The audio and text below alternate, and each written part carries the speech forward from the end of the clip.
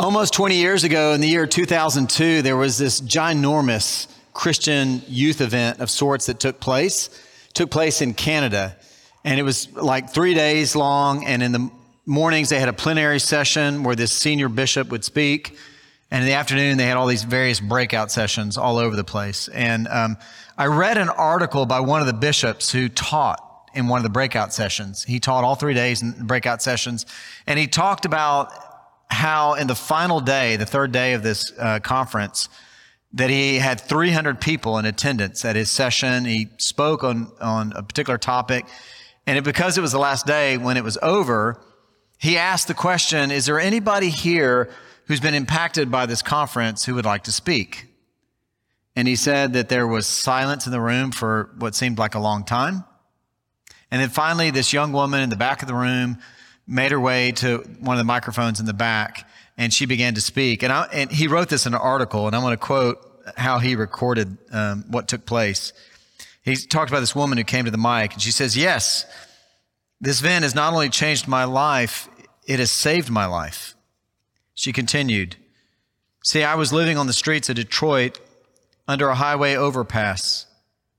I ran away from home 7 years ago when I was 13. I'm addicted to alcohol and to heroin." And with that, she showed her bare arms so we could see the bruises and scabs from the needles. "And I've been a prostitute for years to support those habits. Been in jail on and off for shoplifting. Anyway, the youth group at my parish kind of adopted me, took me in, got me some counseling and some treatment, even a room, and invited me to this event. And I came on a dare, nothing better to do, figuring I'd come up here, break from the group, stay in Canada, and go back to my old way of life. But something happened here.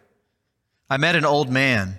This is the senior bishop that was speaking in the mornings. "I met this old man who tells me he loves me, and I'm used to men telling me they love me as they give me money. But this old man seems to mean it. This old man tells me God also loves me. This old man tells me I'm the apple of God's eye, his work of art, made in his image, redeemed by his son, and that I'm so special that God wants me on his lap for all of eternity." She wrapped it up by saying, "This old man has given me a reason to live. My life has not just been changed, but saved."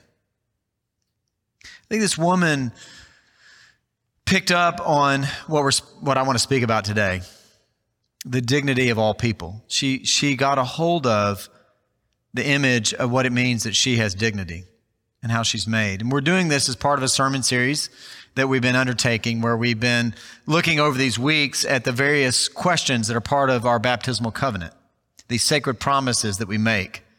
And after you go through the doctrinal questions, we get 5 questions after that. And we've been marching through these, and today is the last of the 5 questions. And the question that we get today is, will you strive to seek justice and peace among all people and respect the dignity of all human beings? And that's what I want to speak about. And as we do that, I want to look at what it means for us when we get a hold of what our own dignity is in God, but also the challenge of what it means to go out and see the dignity of everyone in the world, how it changes us and what it does, and really deal with a little bit of the difficulty that we have in that place. And when we begin to look at this question, this whole idea, we begin to think about what Scripture says and what the church has taught for so long about this, right? That this idea. And when we look at the pages of Scripture, I think we see 2 different things.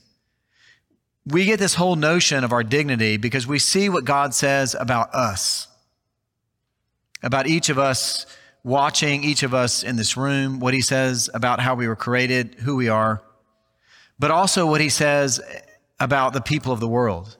And you hear it in lots of different ways in Scripture. There are way, way more passages than I could ever point to. I want to just look at a few of these, just thinking about some of these passages from Scripture. And I'm not going to quote them. I'm just going to back up and say kind of what the punch is on each of these. Like you think about Genesis 1, 26 to 31, that God created man and woman in his image. We're made in God's image. Or Deuteronomy 10, 17 and 19, that God loves the orphan, the widow, the stranger. Psalm 139, that God formed each of us and knows us intimately. The Psalm 8 always has a special place in my heart. I'm going to quote it for a second, where it talks about this. He says, when I look at your heavens, the work of your fingers, the moon, the stars that you've established, what are human beings that you are mindful of them? Mortals that you care for them.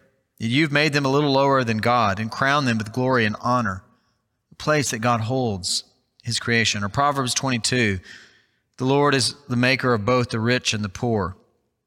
Luke 10, the Good Samaritan, he recognizes the dignity in the other and he cared for his life. Or in John 4, how Jesus broke with societal and religious customs to honor the dignity of the Samaritan woman. Or Romans 12, where we learn, love one another, contribute to the needs of others, and live peaceably with all. 1 Corinthians 3, you're holy, for you are God's temple, and God dwells in you. James 2, honor the poor. 1 John 3, see what love the Father has for us, that we should be called children of God. In the next chapter, let us love one another because love is from God. There are lots of, I could go on and on. There are lots of passages that teach us who we are to God, how he's created us in his image and with dignity. And there are lots of passages where we get that God cares for everyone, rich, poor, marginalized, the whole spectrum. We get all that. And the thing about it is we come to a really countercultural place right up front on this topic.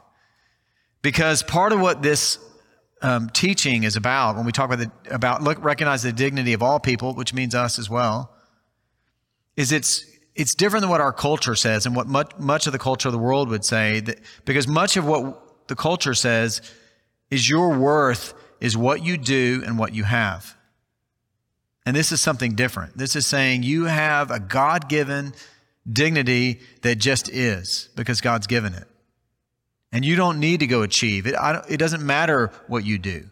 It doesn't matter what you have. It doesn't matter any of those things. It doesn't matter what your education is. All those things don't matter. Everyone has got God-given dignity because you're part of the human family that God has created. And when we start to take this on board deeply, it changes how we see things, how we see ourselves.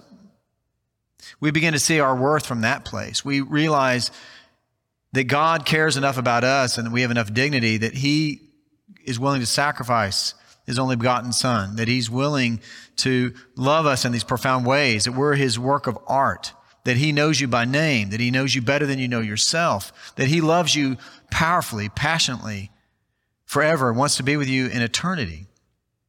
And that to go back to one of the early saints of the church, Bishop Irenaeus, saying, the glory of God is a human fully alive. This idea that that's part of what it is. It's not what you do or what you have. All those things are great, but our dignity is ultimately about God creating us, loving us, all of us in that way. I saw recently an article that was written by the mega pastor out in California, Rick Warren. He's also, some of you know him because he's such a big author as well, best-selling author. He talks about the day when he was invited to go speak at a prison. And he was invited to go speak to 5,000 prisoners in this place. And he arrived there and they got him going. And I'm going to read what he wrote about this event. He says, nobody was paying attention except a couple hundred people right up front. I was standing on the ground with no stage, just a microphone, but the microphone could be heard through the entire yard. I pulled a $50 bill, held it up, and said, how many of you would like this $50 bill? And 5,000 hands went up. I had everybody's attention.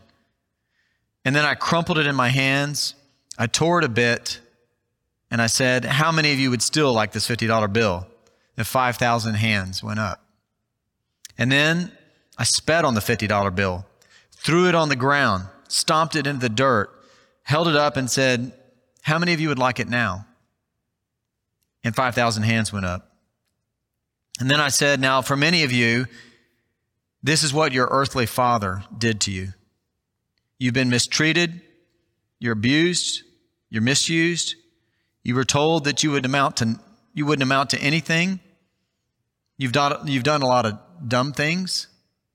You've sinned. You've done some crimes and you're paying for them. You've been beaten. You've been torn. You've been dirty. But you have not lost 1 cent of your value to God. That's the whole concept when it comes to thinking about who we are, that our dignity is God has given it to us and he doesn't take it back. That we have it, that he's given it. And it changes who we are. And that's the first part of looking at this question from the baptismal covenant, is to realize each of us, we have God-given dignity. But when we lean into that and we begin to really take that on board, it not only changes how we view ourselves, but then it changes how we go out and engage the world. And it's in the question, right? Because the question starts out by asking, will you strive for justice and peace among all peoples? That's what this whole thing about dignity will do. It will take us out. And it's hard stuff. I'm not going to lie. This can take us into some really hard places. I think that's part of the reason it gets included in the baptismal covenant. Because when we start talking about all these wonderful things about what it means, we've got dignity and God loves us and all these other things, maybe it's too simple. But then part of the commitment as a disciple is to take us into places that maybe are uncomfortable, that will stretch us for the whole of our lives. But we commit to it when we're baptized and when we go through confirmation. But when we sign up for this dignity of all people, it means that we're going to treat everybody with respect and honor and love and care. It means all of that. It's going to keep putting us to that place.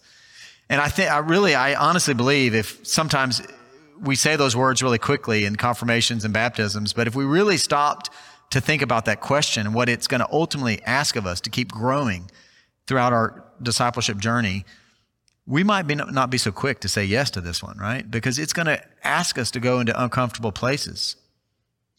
We're committing to see the dignity of every person, even when we don't like them, even when we may hate what's coming out of their lips. And all kinds of make you uncomfortable kind of things that go on. I'll mention one. We're a wealthy parish. There's no hiding that. What do we begin to think about the dignity of all people when we begin to think in economic terms? Around our country, around our world? Are we willing to engage? Are we willing to even think about what that means? I want to give you just a thought on that. This is a quote from the previous Pope, Pope Benedict, talking about this. This is one of the things he said. He said, the dignity of the individual and the demands of justice require, particularly today, that economic choices do not cause disparities in wealth to increase in an excessive and morally unacceptable manner. I'm just raising the issue. I'm just saying that's uncomfortable. That's uncomfortable. What do we mean when we start to think about what does it mean to respect and hold up the dignity of everyone in this around economic terms? Or to think about Bono from U2, he talks about the accident of longitude and latitude. You could have just as well been born in a developing country where you had nothing. And we run around like, oh, we deserve all these things because we accomplished them. But let's be honest, we were lucky. We're in a lucky place, a lucky economy. But we're called to see the dignity of people in the poorest country of the world. And at least to be able to see that they're people, to be able to see that something's going on there. And our question in part is, are we willing to do that? We've committed to it. How far will God push us in these areas? And again, it begins to challenge us. You can think about any category you want. I had a conversation with our vice rector this morning, Ken Brannon, who was preaching on the same topic at 9, about all the different ways that respecting the dignity of all people can take us. Whether it's talking about the outcasts of society, or whether it's people who want to take certain people of certain sexual orientations and pretend that they're less than human or don't have dignity or whatever, all the different categories that you can push into, right? And then we begin again to think about it, I think, in global terms for a minute. And thinking about this, God has said in the pages of Scripture, which we believe is, he teaches us through, that you're a citizen of above. That's your primary loyalty. And you combine that with how God calls us to love our neighbors, ourselves. And then you begin to think, actually, we have to care about people around the world. To suddenly come up and say the only people that matter are people in our country is not Christian. We have to care about global health. We have to care about global environment. We have to care about global economic issues. We have to. Because Scripture and God and the church teach us that the dignity of every single person the planet over matter. And it matters. And I'm not going to get into political issues, but when you start talking about things like immigration, just for a second, think about it. We can talk about tactics. We can say we need to keep control because we need to keep things regulated and keep America the way it is so we can be a blessing to the world. We can talk about all those. I'm not going into those details. But I think as a Christian, we have to see the dignity of every single person all the time.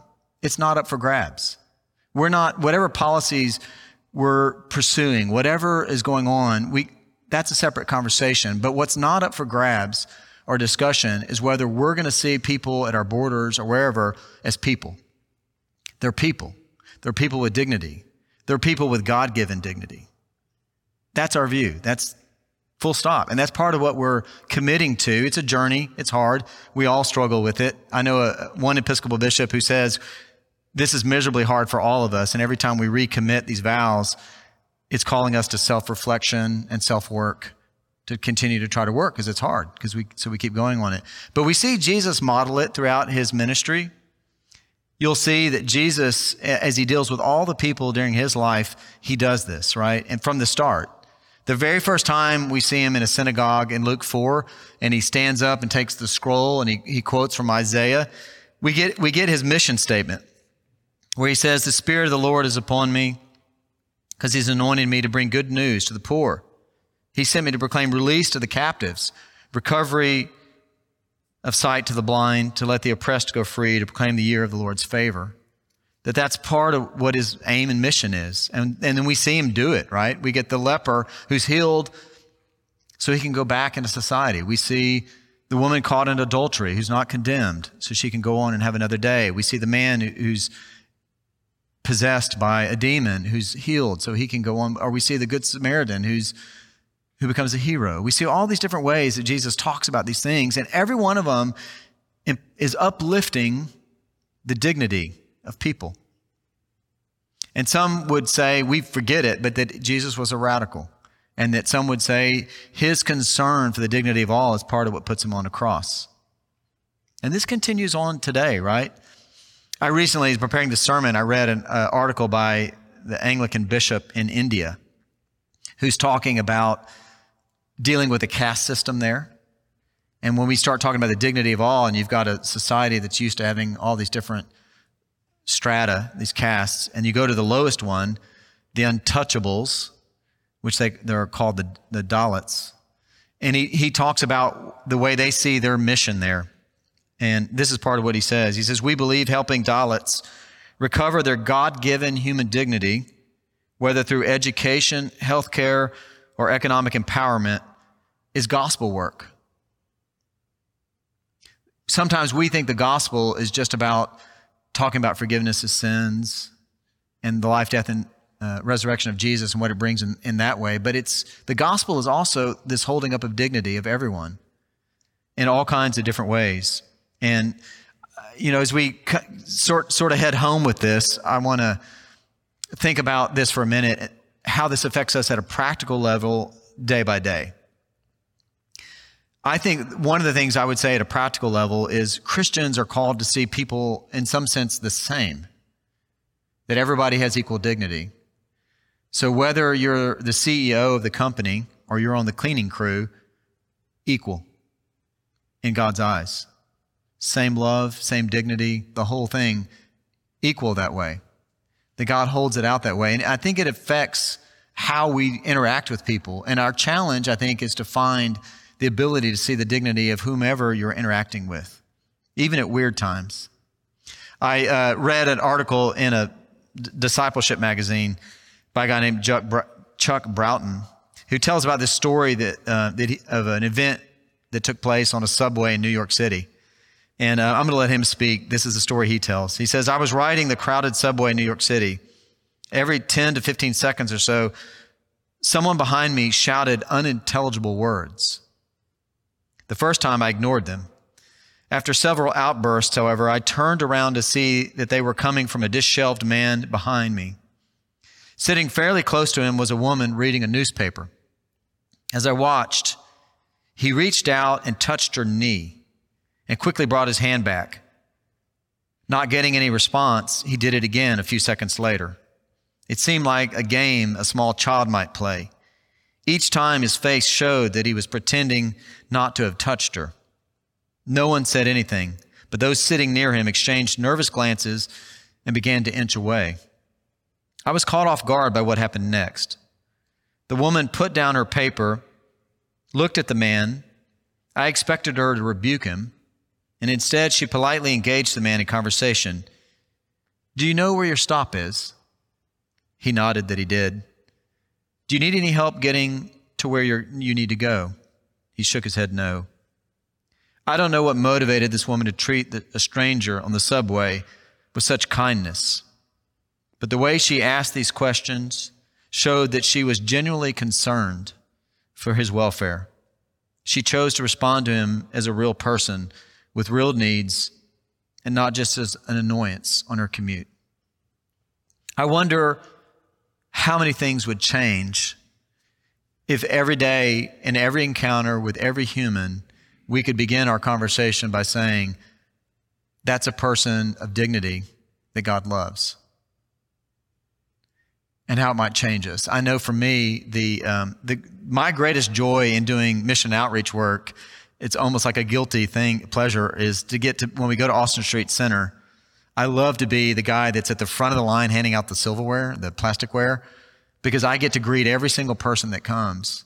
And I love to sit there and pray for them and see those who have found themselves in a condition of homelessness, to try to see the dignity in each person and honor it in them and how they respond.